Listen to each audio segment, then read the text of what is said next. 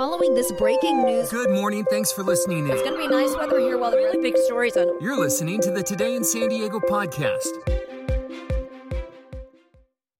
Good morning, everybody. It is the first day of July. I'm Marianne Kushi. The CIF has stripped Coronado High School's championship title following its investigation of the post-game tortilla throwing incident that largely overshadowed Coronado's win over Orange Glen High School 2 weekends ago.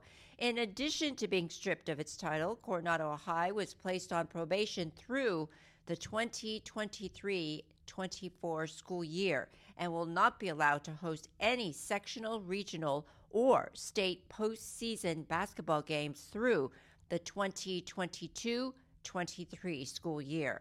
The school's entire athletics program will be barred from hosting postseason play until certain conditions are met, including racial cultural sensitivity training for student athletes, administrators and coaches, and athletic directors. A disturbing increase in violent crime has beset San Diego this year, much of it involving gang activity and the use of largely untraceable ghost guns. That's according to data just released. Overall, the city has seen a 129% increase in gang-related shootings since January 1st. That's according to the San Diego Police Department. During the 6-month period, SDPD has recovered more than 1,000 guns as part of criminal investigations. Nearly 20% of them are weapons assembled from kits and lacking serial numbers, making them difficult to link to the criminals who made use of them.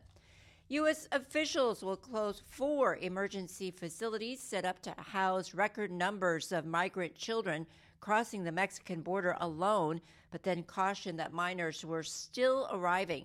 The Department of Health and Services will shut down 2 facilities in Texas, 2 at California convention centers by early August.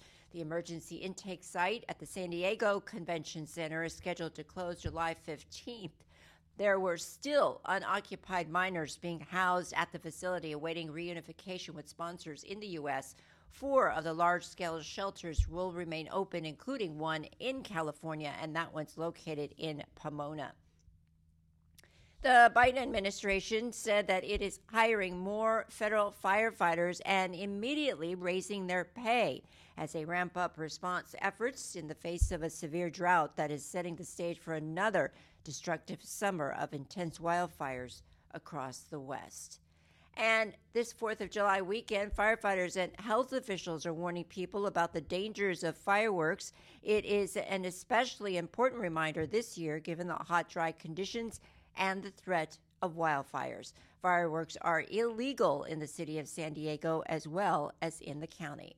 Now, here's Sheena with your First Alert forecast. Good Thursday morning. We have a little bit of cloud cover near the coast, and a lot like yesterday, how it just kind of hung around near the beaches. We may see that again today with high temperatures in the mid-70s, wave heights 2 to 3 feet if you're at the beaches with a low risk of rip currents. But the sunshine will be farther inland, and you don't have to move too far away from the beaches to see the sun this afternoon. It'll be there mid-80s for a high inland. For the mountains and deserts, it's going to be hot today. Upper 80s in the mountains, near 105 in the deserts, and we still have an isolated afternoon storm chance. Marianne?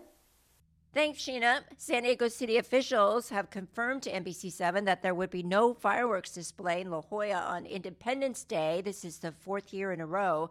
The 30-minute-long display over La Jolla Cove would have been set for 9 p.m. on the 4th, but a city official said that permitting was the problem and that the permit was not filed on time. Download our NBC7 app where you will get the latest news and First Alert weather forecast. Also download the NBC7 podcast, Olympic Dreams, San Diego to Tokyo. Thanks for listening, everybody. Have a great day and stay safe. Thank you for listening to Today in San Diego. For more from our team, search NBC San Diego wherever you listen to podcasts. And be sure to give us your feedback by leaving a rating and review.